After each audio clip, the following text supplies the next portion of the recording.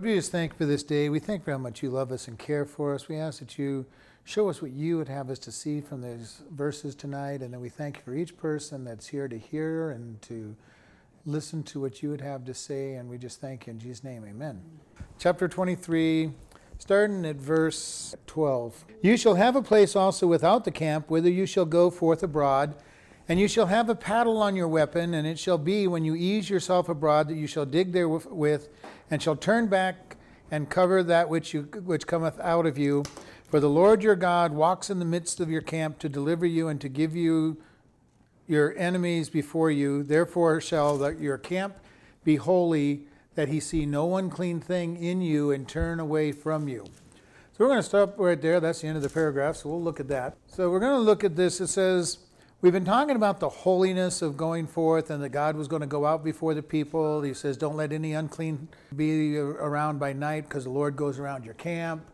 And we've just been looking at these rules that God is putting into place to be holy before God. And we're continuing this thread of being holy before God. And it's what God expects. And we've talked about it. Our righteousness does not make God like us anymore. He's not going to love us anymore just because we're righteous, but there is great reward in righteous living. And we've got to keep that in mind. Our sanctification, learning to live correctly and honestly before God, has great reward, but it's not a reward that is eternal. And it says, God says, oh, I love how much this child of mine is being obedient. It's not how he's going to react to us, but there is blessing in this obedience. And he says that you will have a place outside your camp whither you shall go when you're unclean. And then it says specifically here in verse 13, and you shall have a paddle on your weapon, and it shall be that when you ease yourself abroad, you shall dig therewith, and shall turn back and cover that which comes out of you. So in other words, when you end up having to use the facilities, it was to be buried. And that's a good thing to be done. You know, if you're out there in the wilderness, it's, you know, he says, cover it, put it out. It's not because it is something that has problems. I mean, feces carries disease, and a quick way to get sick is for people to use the bathroom, not wash their hands, and pass those germs from their feces all over the place, and people end up getting pretty bad sicknesses from that environment. At the prison where I work, people are always sick because so many of them don't wash their hands. So the employees are really said, you need to wash your hands. You know, always constantly be washing your hands and keep yourself healthy. And because it's a very unhygienic place overall. Even though they keep it clean and all of that, there's just so much that goes on that is not very wise. But he says, you shall have a paddle on your weapon, which is kind of an interesting thought, a little shovel on the end of your sword of some sort to dig a hole and then you use your facilities, and then you were to bury it. And that, again, is for hygiene purposes and it's for the purity purposes. And it says that it is so that when the Lord walks among you, he doesn't see the uncleanness. Now, this is kind of a very strange thing because God is everywhere and sees everything, so he sees it already. But I think it's more the fact that he says you're to keep those things covered. You're to cover what is coming out. When our sins are repented for, they're put under the blood, they are covered by the blood. God wants that covering of what it is. He doesn't expect us to go around talking about our sins and bragging about them, because that's usually what it ends up being, people bragging about their sin. I drank this much last night and I didn't get into an accident or whatever, or I've slept with this many people in my lifetime. And you listen to the world and they brag about this stuff all the time, and it comes out in that form, exactly, bragging. I've got my little scorecard and I've done this many sins. Get to the point where all of a sudden you wish you hadn't done them at all and you stop talking about them, but at that point it's way too late. And God's saying it needs to be covered. It needs to be put out of God's sight theoretically and hidden. How do we hide our sins? We repent, we confess our sins, and Jesus puts them under the blood, and he says you're forgiven. And once he forgives, he doesn't remember, as we are supposed to do, forgive and not remember. But when he forgives, he totally forgives. He puts it as far as the east is from the west, which is an infinite amount of distance because those two never meet. He hides them in the deepest sea. He puts them under the blood, and he does not remember them. Now, how does a God that knows everything not remember something? Because he says he won't. Plain and simple. He says he won't. There's some place in the universe that he's decided, I'm going to put these thoughts, these remembrance, and I won't remember them. It's not that he's not capable, he just chooses. He chooses not to. By divine decree, he chooses not to remember them. Sure, he could remember. He knows everything. Yeah. And this is why when people go, well, I can't forgive and forget. Why not? If you want to learn to forgive and forget, you choose to not remember. Yeah, it'd be grace too. It would be giving grace to people, showing people the same grace that God shows to us. Because it's so important. Why do we remember the things we remember? Because we rehearse them in our brains. We keep bringing them to the forefront of our brains. Because if you don't think it's important, what did you eat last Wednesday night?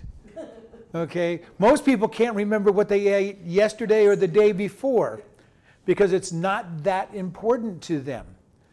But, why do we remember the things we remember? Because somewhere in our thinking, it's important enough for us to keep in the forefront of our brain. And this is why to forgive and forget is a choice.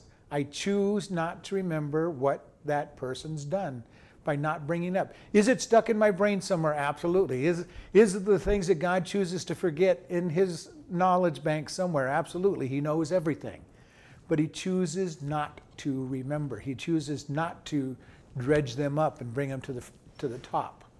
So we look at this and he says, I want what comes out of your body hidden. This will be, I'm going to spiritualize this one just a little bit. It is talking about all the sins that come out of our body. Okay? Because sin is outward primarily. Even if you think it's not, it's only mental. God still has an impact on how you behave and how you act.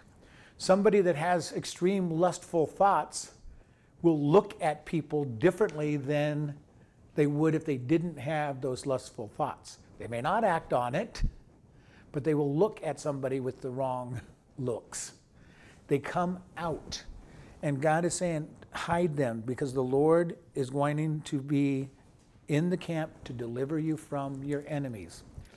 God wants to deliver us from our enemies and our temptations, but if our sin is always before him, he's not going to help deliver us from the other evils that are coming our way because we're already entertaining evil and enemies. So we want to be careful. We confess our sins, we repent, we turn back to God, we hide in God, and we let him be our deliverer. And if we're living in sins, in a sinful lifestyle, number one, we're not going to be wanting to hide in God. Because when we get into God's presence, what happens when we get into God's presence? When you're having sin in your life, do you want to get into reading the Bible? Do you want to come to church? Do you want to be praying? Absolutely not. You do not want to be in the presence of a holy God when you're actively living in a sinful lifestyle. It's true all the time. You're living in sin, you do not want to be around God. And I've seen it over and over with people. They start drifting away from God, and the next thing you know, you go find them and they're living in some sin and they just don't want to be around God. God's Spirit convicts. And so people will push away from God. Stay away from me, God. I don't want to have anything to do with you, so I'm going to stay away from your Bible. Worst decision you can possibly make, because the Bible is what will get you back with God. I'm going to stay away from the church because somebody might ask me about my sin and make me feel convicted.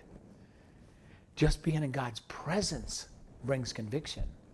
Have you ever been around a strong Christian who doesn't say a word, but you feel guilty just by being around them? Yes. They're not even condemning you, but because they're bringing God's presence into the midst of that environment, you feel guilty, like, oh, I'm just not living up to it. I don't want to be near this person. Well, it's not just that person. It's the church. It's the Bible. It's anything to do with God that can bring in that conviction. When you get to that place, you need to draw closer to God and that conviction and say, God, I am sorry. Help me get back. Psalm 51, David says, restore unto me the joy of my salvation and renew a right spirit within me. Because he had sinned with Bathsheba, with the adultery. He had murdered Uriah, her husband, and he did not repent right away.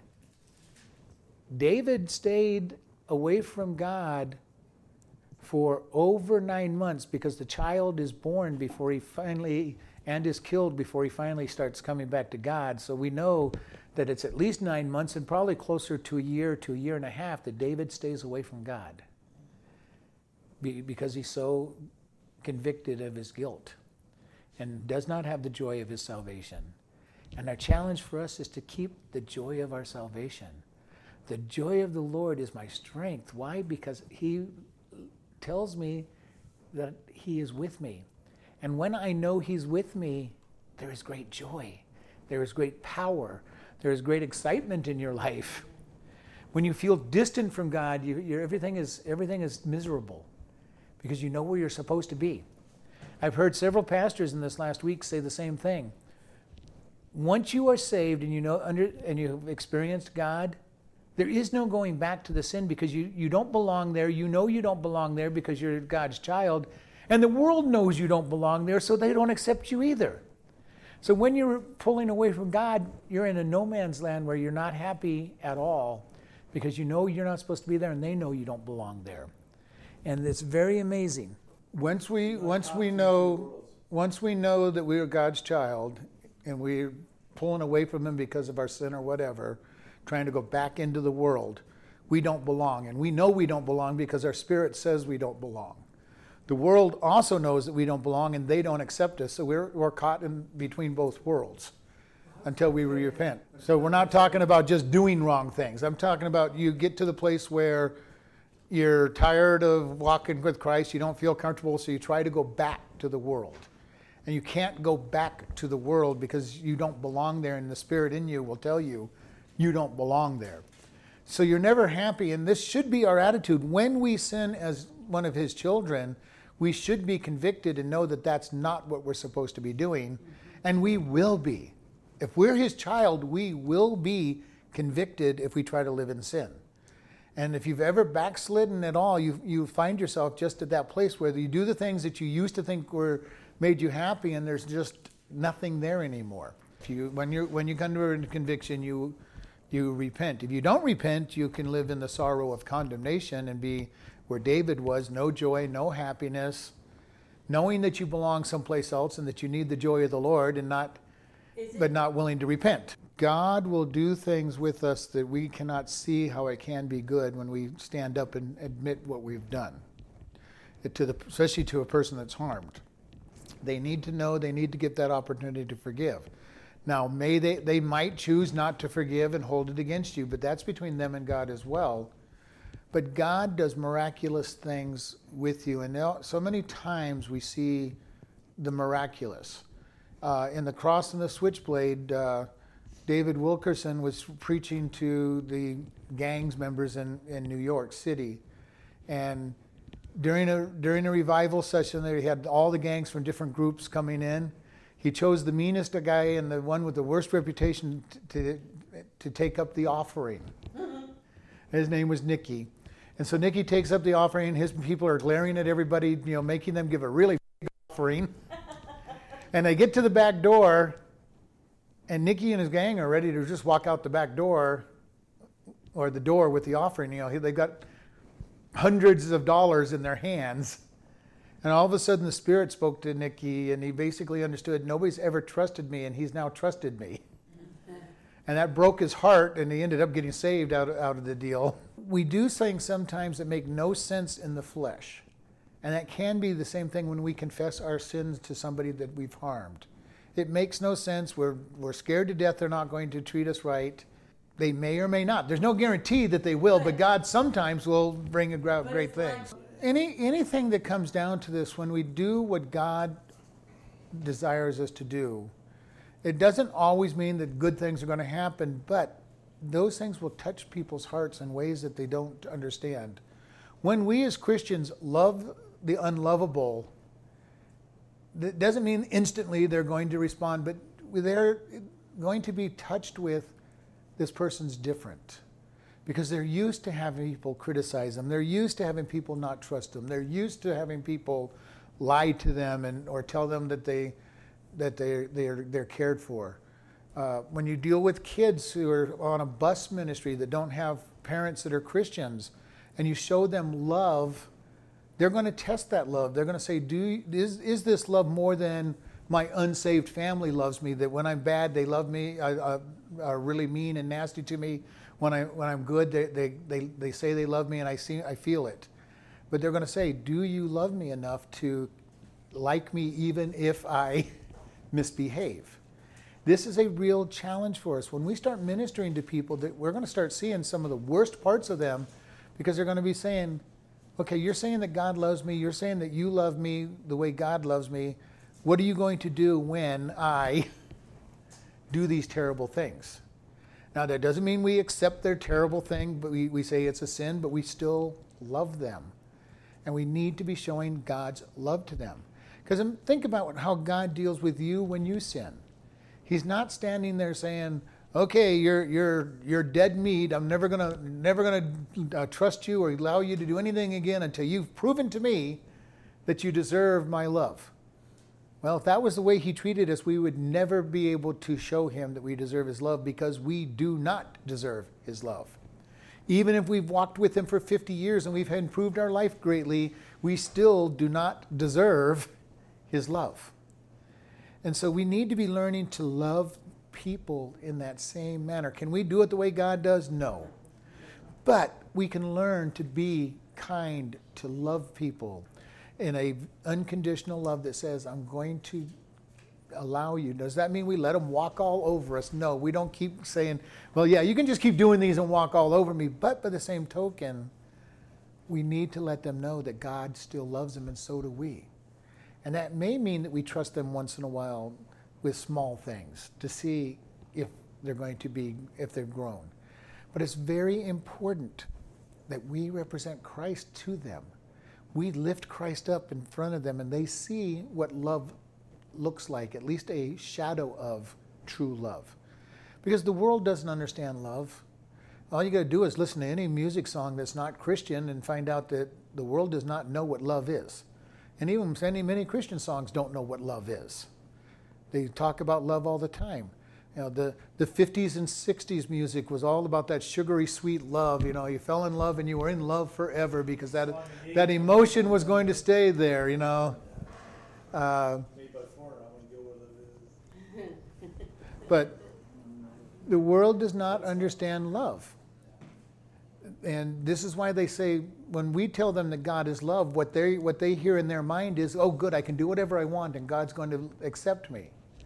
Well, no. God says, I love you, I choose to love you, but I have requirements for your life. It's the same thing that families are going through in this day and age. If I love my child, I can't put rules on them by the world's definition. That's not love. The kid runs out in the middle of the street and gets hit by a car, you're not loving your kid by not teaching them to not run into the street. You know, the world will look at it, if I'm disciplining my kid for running out, well, you don't really love your kid. Oh, yes, I love my kid completely. I want to see them the rest of my life. I don't want to see them dead in the middle of a street. Or worse yet, maimed in the middle of the street. So love puts on restrictions on people and disciplines people. And that's what God's love is. But he still loves people, and he says, yes. He's the prodigal son's father who's waiting with arms open for the prodigal to return and says, I don't even care where you've been, I still love you. And there was a beautiful Christian song that was, I don't care where you've been sleeping, I don't care where you've been, I still love you, because he's speaking from God's point of view. God still loves us when we will turn back to him.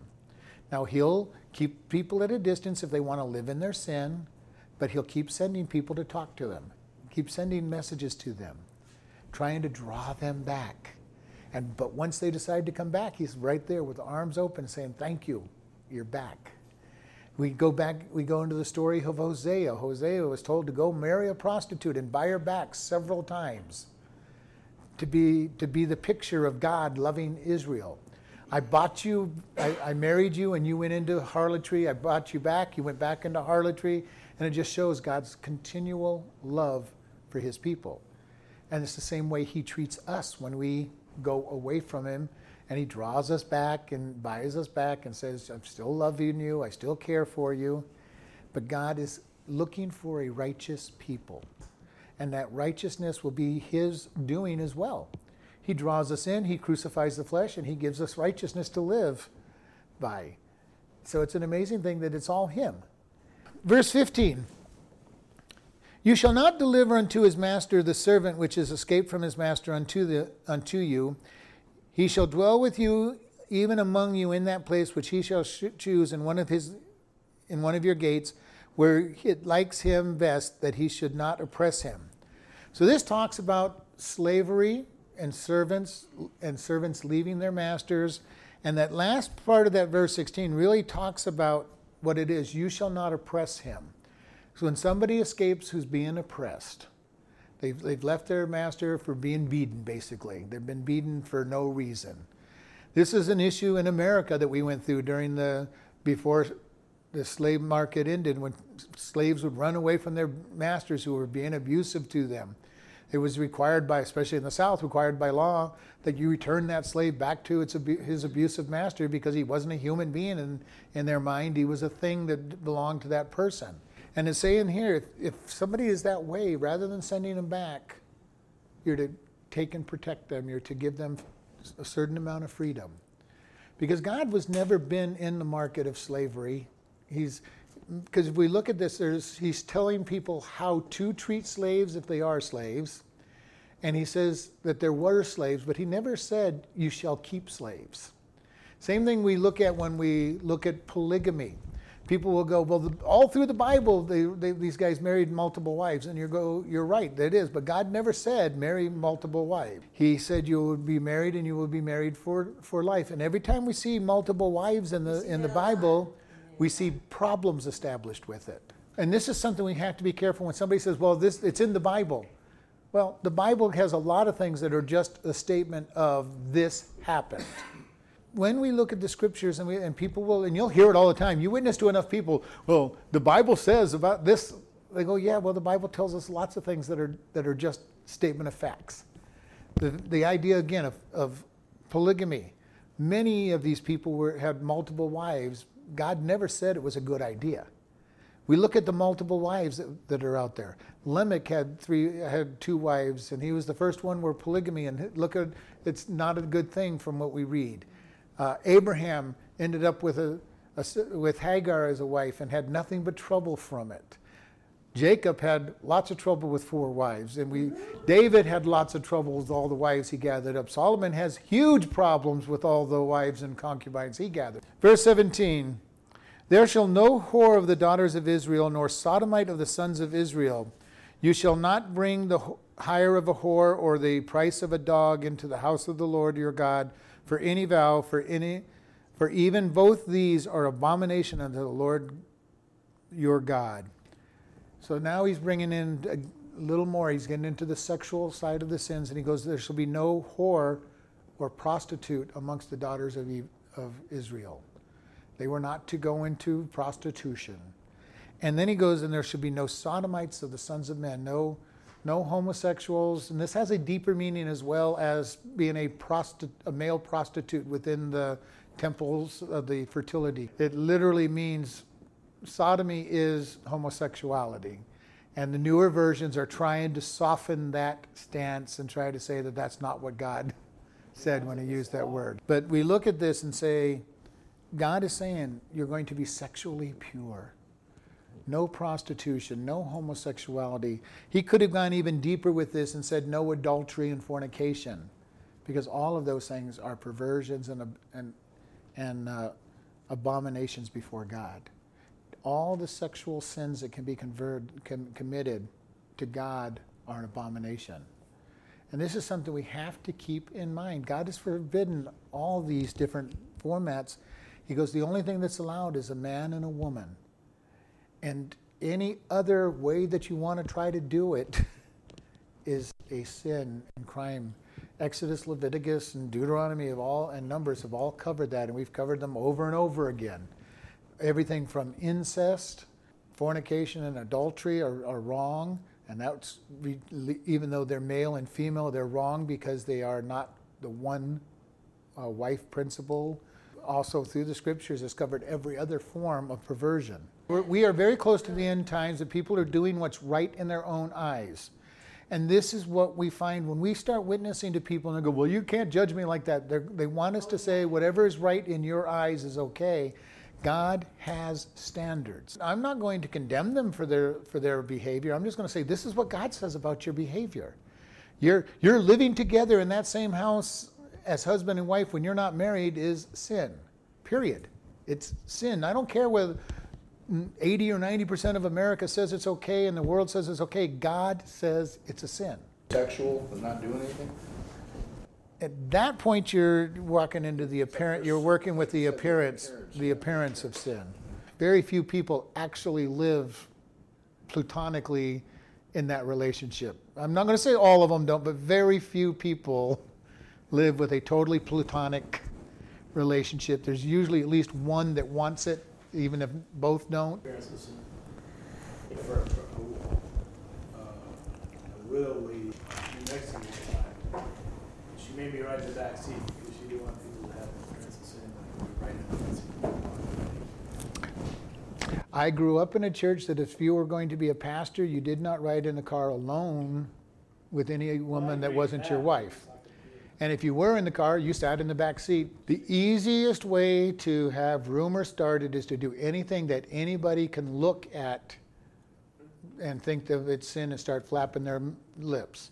The old joke where a pastor goes to pick up his laundry at the cleaner and the only place to park was in front of the bar, and he parked his car and went across the street, got his laundry, but somebody saw his car parked in front of the bar, and all of a sudden the rumor was that the pastor's in the bar drinking. And that, by the time it got back to him, of course, he was roaring drunk, falling down, not only just... But this is a very critical thing. Paul tells us to don't use our liberty that would harm somebody, and the whole purpose is, does it appear to be wrong to them?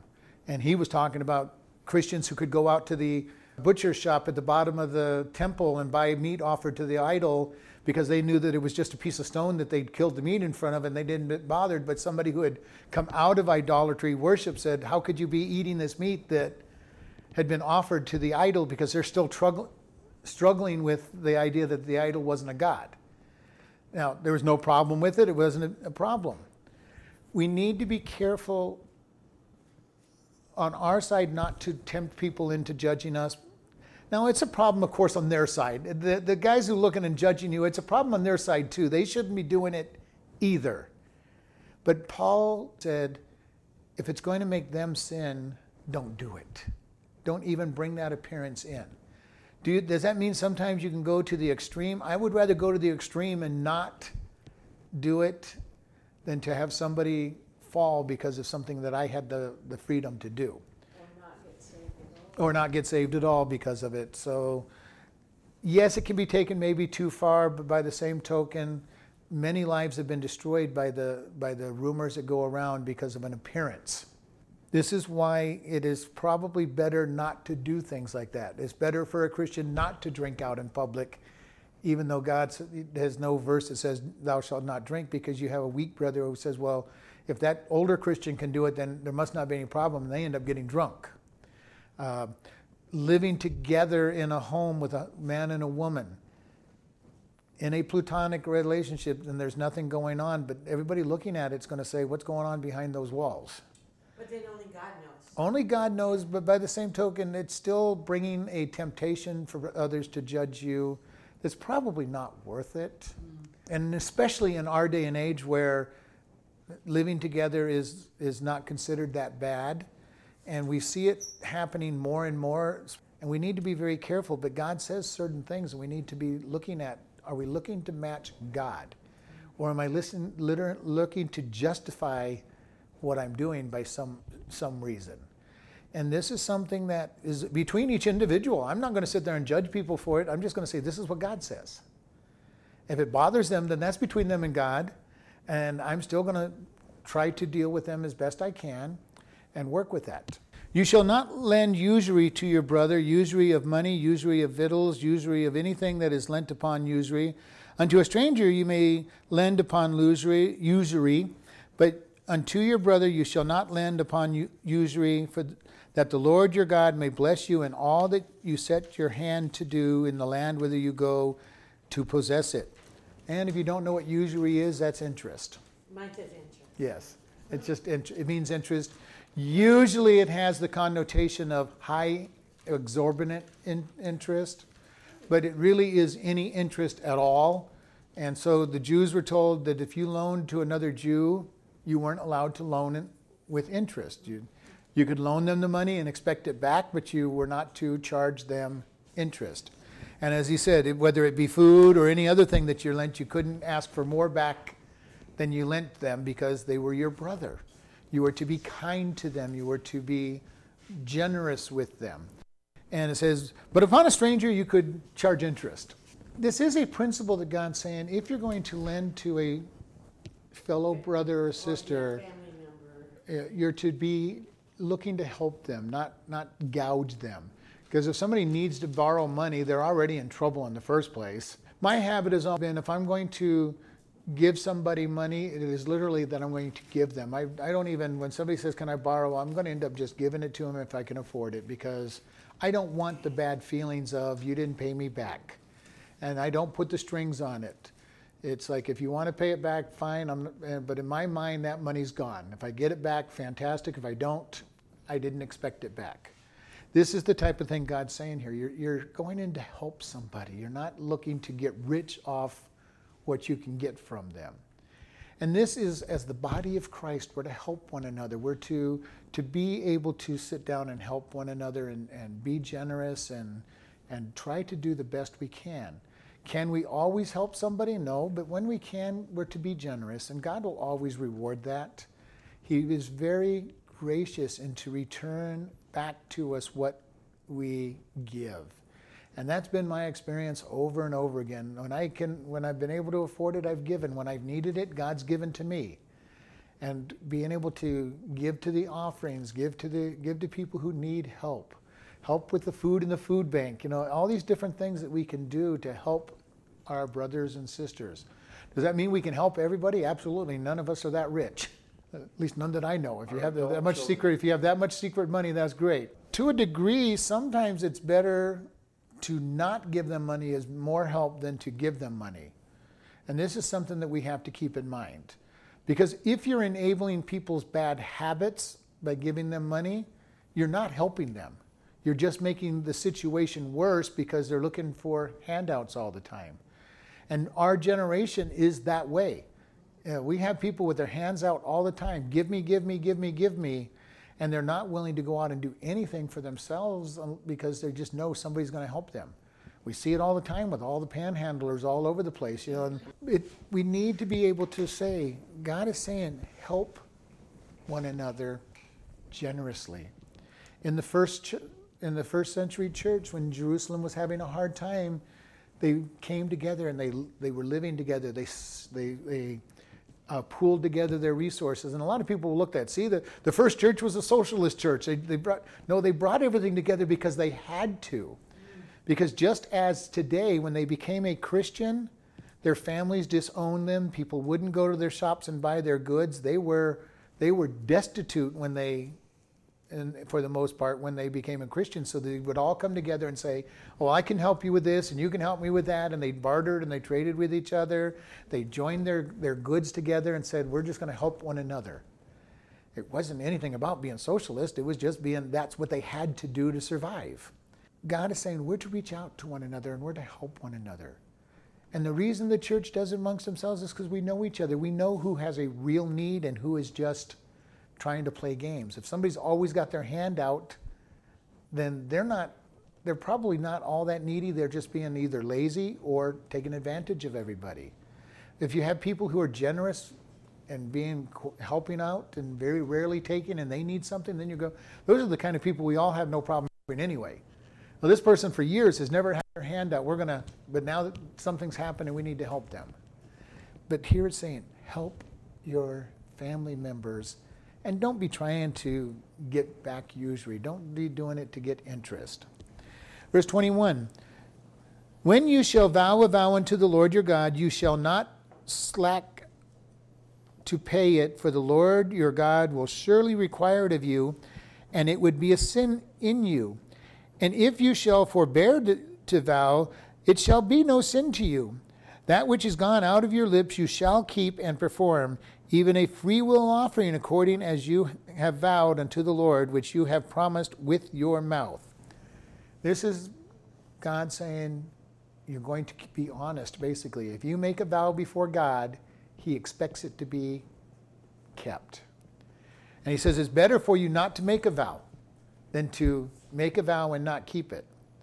And this is something that is very important. That which is gone out of your lips, you shall keep and perform it. That is not very true in our day and age. People say things all the time, and then you'll hear, well, circumstances came up, I couldn't, I was planning to be there, but. Okay, it wasn't so long ago that if you said something, you did it, unless you were in the hospital or something. I mean, the only excuse was that you were so sick, you couldn't get out of your bed to perform the duty. You performed it even to your own hurt. And this is something that we don't have in our day and age a lot of, where people will make a promise. Oh yeah, I'll be at such and such place, and then they'll go, well, something came up. I had an opportunity to go work and make money. And this is where that statement is, work unto your own hurt. And God expects it to be paid. God expects any vow to him. But I would go a little further than that any vow you make to other people is still a vow before God, because he hears it. And he expects us to be honest in our vows and our promises. About the only thing, if I've told somebody I'm going to do something. Well, I do that. I was thinking, if you're not at work, you better be dying. I have that kind of attitude. You tell somebody you're going to do something to them, and you just, there's something that comes up to you cannot, because something happened in your life or something that happened. You lost a job. But I think you hit it, though, in the very first statement. Okay. If I would go to work, why would I do any less on my word? Do you see what I'm saying? Yeah. What circumstance would keep me out of work? Because I have that same attitude. I'm going to be at work unless I'm on my deathbed. Why would my keeping of my word be any lower standard than that? Okay? If I tell you I'm going to be someplace to help you, I'm going to be there to help you unless I'm in the hospital or on my deathbed, basically. If I have to find another way to get there, I'm going to find another way to get there, just as I would for work. If I gave my word, I'm going to help them. My word is at a very high priority, that I'm going to keep my word even to my own hurt. Now, you will also find that I don't give my word that easily. Usually I will say, I will try to do this. If at all possible, I will try to do this. But if I tell you, yes, I will be there to help you, people were amazed that I went to see Loretta this weekend with as busy as I was. I said I was going to do it, and we went. Just plain and simple. I would have gone no matter what. Once I said I was going to go see her, it was a commitment that I had made to go see her. The example that was given here in this verse is verse 23. That which has gone out of your lips you shall keep and perform, even a free will offering. Now, you've got to first go back and remember what a free will offering is. That was a gift that I gave because I wanted to give that. But if I told God, I'm going to give you a free will offering, God, now I have made it a vow, and it is a requirement that I fulfill that vow. In Judges, comes back from the victory that he had, and he goes to, as he's coming up to his home, he says, God, I'm going to offer you the first thing that comes out of the door of my house as an offering. Yeah. And it turns out to be his daughter, the first thing. He was expecting a pig or a sheep to come running out of the house, because the animals lived in the houses, especially the first floor.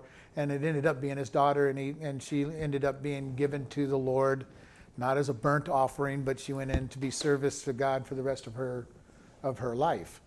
Okay, he made a vow. He had to keep the vow. And this is what God is saying here. Even if it's a free will offering that is normally of your own free will, if you say you're going to do it, God expects that free will offering to be given. You can't back down from it. And once you said, I'm going to do this. And this is what it is. According to you have vowed, you will work out of the promise of your mouth. Because this goes in the same thing of when you stand and make vows for marriage in front of God and the pastor. You're promising to stay together for life, and yet most people just abandon those after a few years. It's like, well, there's no big deal. And God says, no, you made a vow. You're supposed to keep it. The only way he says you can get out of that is through the act of adultery.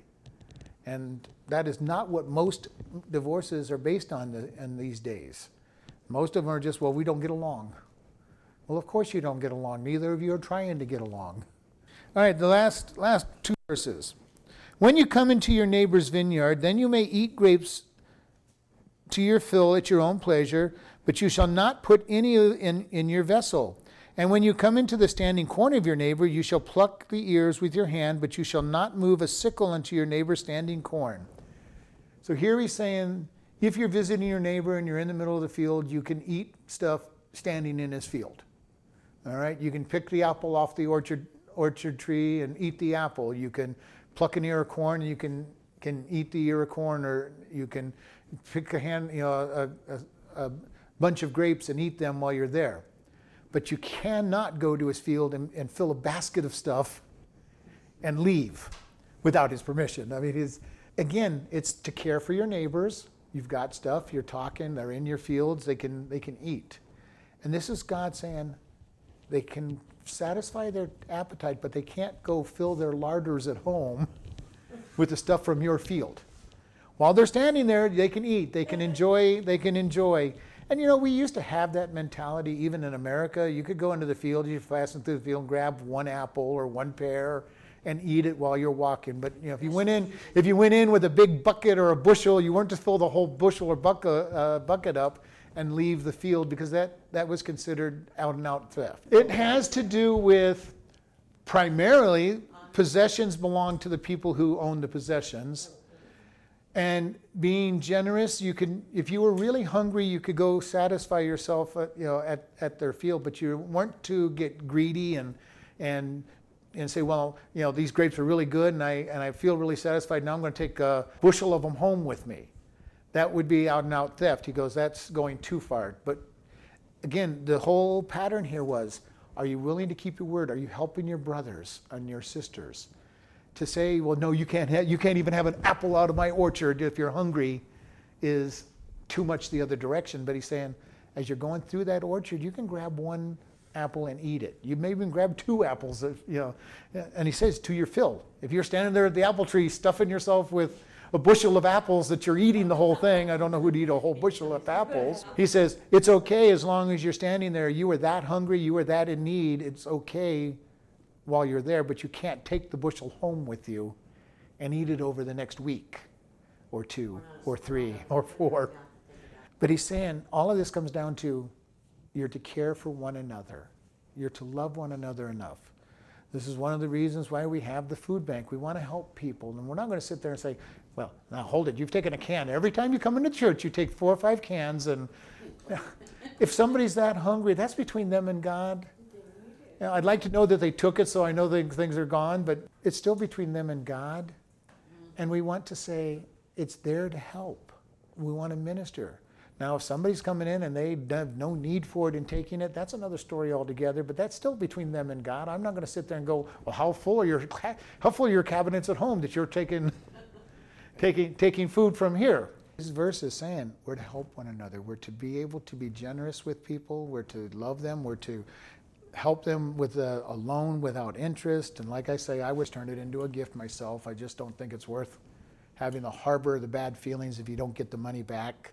If I can afford to let somebody borrow it, I can afford to let them keep it if that's the case.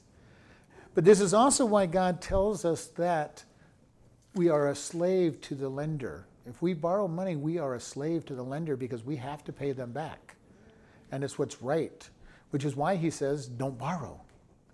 Because the question is, where is our trust? Who am I trusting to meet my needs? Am I trusting my work? Most of us are. And we should, in one sense. If we go to work, we should expect to get our pay, but are we expecting that to go long term?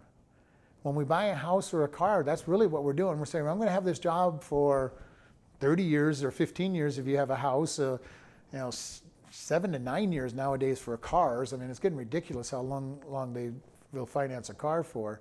But you're saying, okay, I'm going to keep my job that long. How many people put their trust in something other than God? Most Americans have a piece of plastic in their wallet that they put their trust in. Well, I can't afford to pay for this. I'll just put it on this card. God, I don't trust you to give me the money. Just put it on the card. Somehow I'll come up with the money to pay this card in 30, 40 years when I'm still paying for the same card. Where is our trust? Am I saying, God, you're the one I trust in? Or am I saying, God, I'm going to trust in everything but you? And this is something that's very important for us to understand. If you need it, God's going to provide for it. Period. And the greatest example I have is when I went for 3.5 years with this job being my only job and Lynn's job, not making a whole lot of money, and living on a budget that was a lot higher than what we were making when I lost my other job. And God provided. Every single month, God provided. Was it nerve-wracking at times? Absolutely. God likes to wait till the last possible minute. God, the electric bill's due tomorrow. Well, I don't have the money for it, and usually sometime on that tomorrow, God provided the money. Very rarely did He give me the money ahead of time to pay the bill. But that's the way God says, are you going to trust Him? Are you going to trust me to meet your needs? Now, sometimes that would mean that, like I said before, that He would give me a job to do. And I'd have to go out and work for a couple hours to make the money for the bill the next day. Sometimes it was a gift. It was miraculous to watch the way God does things. And one of the things that's really got me concerned right now is, now that we're making a pretty decent income, I need to still stay focused on God, being trusting in God. And it's a little harder to trust in God when everything looks like it's going fine, and you go, well, God, I've got all the money I need, or I can do this on my own, God. I don't need you as much. It is so easy to get into that attitude, and we need to be very careful. Always. There's both sides of the coins. When you have nothing, it's like, okay, God, how am I going to do this? And watching God work. But it's a greater temptation when you have much. Okay, God, I can celebrate, I can do things. And God doesn't mind us doing a little bit with our money as long as we keep honoring Him. And we keep giving Him our tithes and our offerings. We keep being generous with other people. We keep trying to help other people out. And it's very important that we do this process with God and we stay focused on Him with much or with little.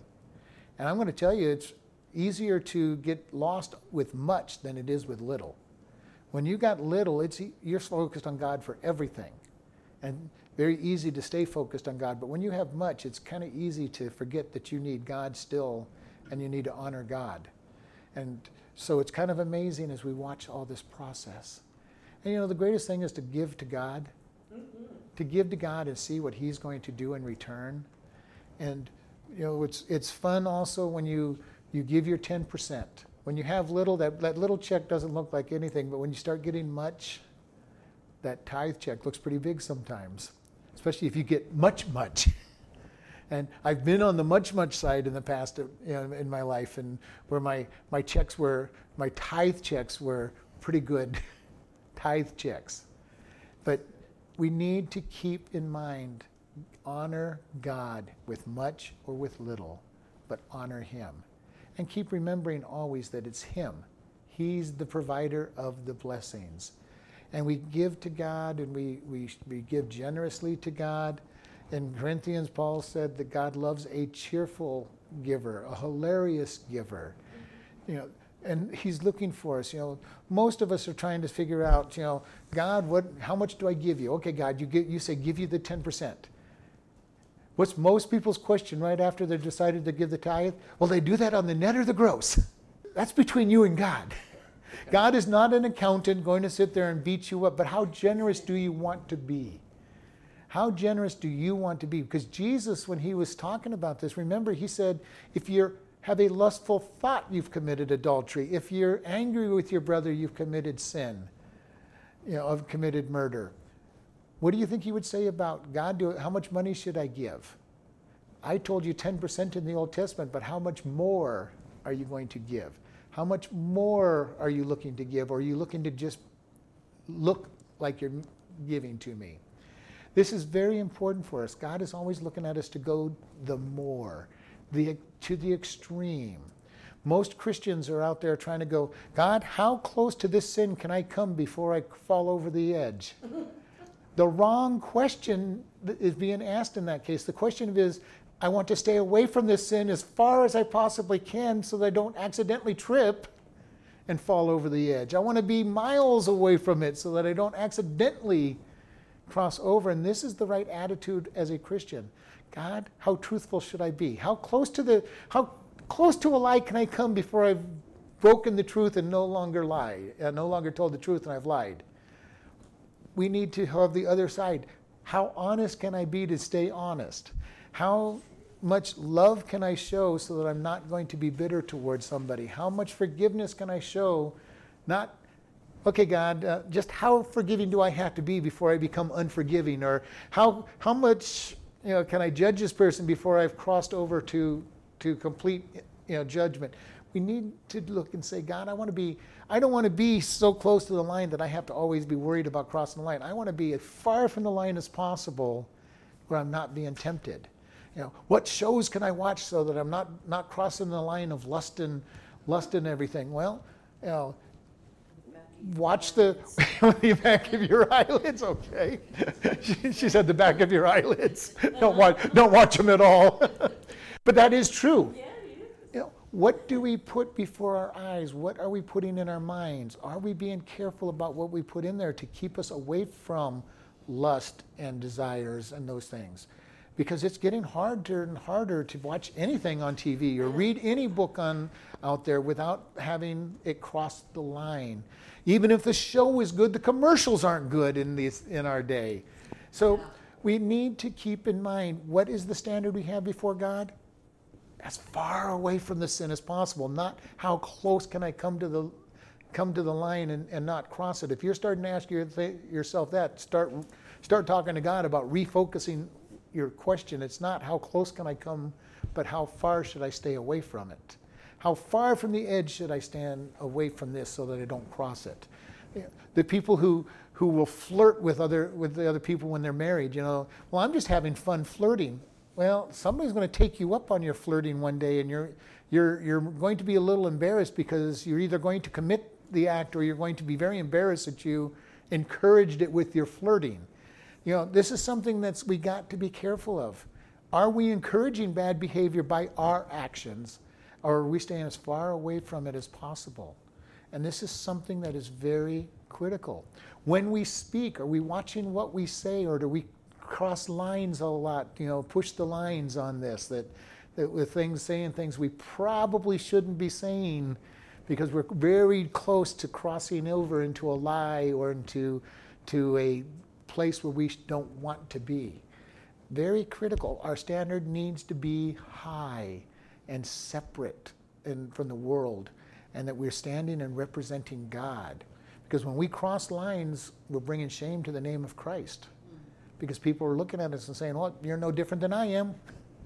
Yeah. Now, we know we're going to fail. Don't get me wrong when I say that. We know we're going to fail, but we should be failing not because we were dancing on the line, but that we somehow really hit a pit someplace and ended up failing.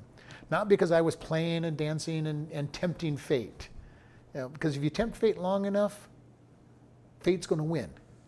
You go play chicken in the road long enough, a car's going to hit you eventually. You don't do it, and we know that. That makes sense to us, and yet we do that with sin all the time. Let me go walk in the middle of the road and jump in front of the temptation and jump back across the line and jump back before I get caught, and eventually you get caught and you fall. Then you kind of wonder, how did I ever do this? And it's bad enough when you just find you're walking righteously and all of a sudden find yourself across that line somehow. But when you're sitting there playing with it, It's a dangerous place to be. And God says, stay away from it. Let's close in prayer. Lord, we just thank you for this day. We thank you for how much you love us and care for us. We ask that you help give us the strength to walk in a righteous, holy lifestyle that only can be done through you. Help us to be examples that lift you up in front of all people at all times. And Lord, if there's anybody listening to this that doesn't know you, that you convict them of their sin and that they will accept your gift of salvation and believe that you died for their sins and come to you and seek a church in your Son's name. Amen.